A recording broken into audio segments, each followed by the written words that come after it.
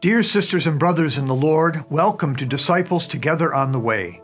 Today, we continue to develop the theme of the virtues. Last week, you recall, we prayed the Litany of Humility. That was 7 days, if you like, of decluttering our hearts, minds, and souls to make room for God and a life of virtue. Today, therefore, let's explore the simple virtues of generosity and hospitality so that we can grow as Christian disciples in our love of God and in love of our neighbor.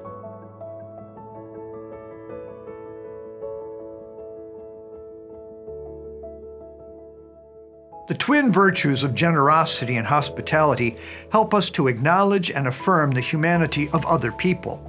The word generosity comes from the term Jane, meaning to bring forth or beget. In a certain sense, when we show generosity to someone, we bring forth and emphasize their humanity, their dignity. On the other hand, there is also something sacred in receiving the generosity of another. It shows a receptivity to the person showing that generosity. In both cases, giving or receiving, we are saying, I acknowledge and reverence your humanity. When, in a spirit of charity, I give another person my time, talent, or treasure, I am sharing a piece of myself, and the other is receiving a part of me. This exchange echoes the very nature of the Trinity, in which God the Father offers himself completely to the Son as a gift of love, and the Son receives that gift and offers himself back to the Father completely. From that dynamic gift, given, received, shared, proceeds the Holy Spirit. We get to participate in that mystery of the Trinity every time we show generosity. In pondering the virtue of hospitality, the biblical story of Abraham welcoming the 3 strangers illustrates this idea very clearly. We find it in chapter 18 of the book of Genesis. Abraham, who is by now quite elderly, is wondering how the Lord will fulfill his promise to make him the father of many nations, since his wife Sarah is also old and beyond childbearing years. When 3 strangers show up outside his tent, Abraham runs to meet them and bows low before them, begging them to stay so that he might serve them a meal while they wash their feet and refresh themselves from the heat of the day. They take Abraham up on his offer, and Abraham rushes to have a meal prepared for them. And when all the provisions have been made, he himself, Abraham, the chief of his tribe, waits on them at table. The strangers later go on to foretell that in a year, Sarah will give birth to a son. It is interesting to note that in the Eastern Christian tradition, the 3 strangers who came to Abraham are understood to be the Holy Trinity in disguise.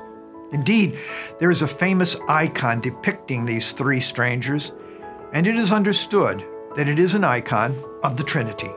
The Latin root of the word hospitality, hospes, means both stranger and guest, and our old story of Abraham and the 3 strangers reminds us that hospitality is a very ancient human reality with deep connections to faith and ritual.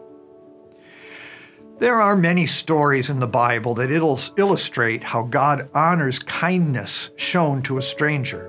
This includes the story of Rahab and the Hebrew spies in the book of Joshua, or the story of Elijah and the widow at Zarephath in the first book of Kings.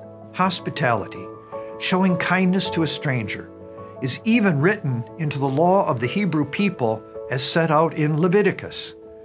The stranger who sojourns with you shall be to you as the native among you, and you shall love him as yourself. For you were strangers in the land of Egypt. I am the Lord your God. Meanwhile, in the New Testament, Jesus preaches extensively on hospitality. And one of his most well-known parables, the parable of the Good Samaritan, reiterates how God expects us to treat strangers.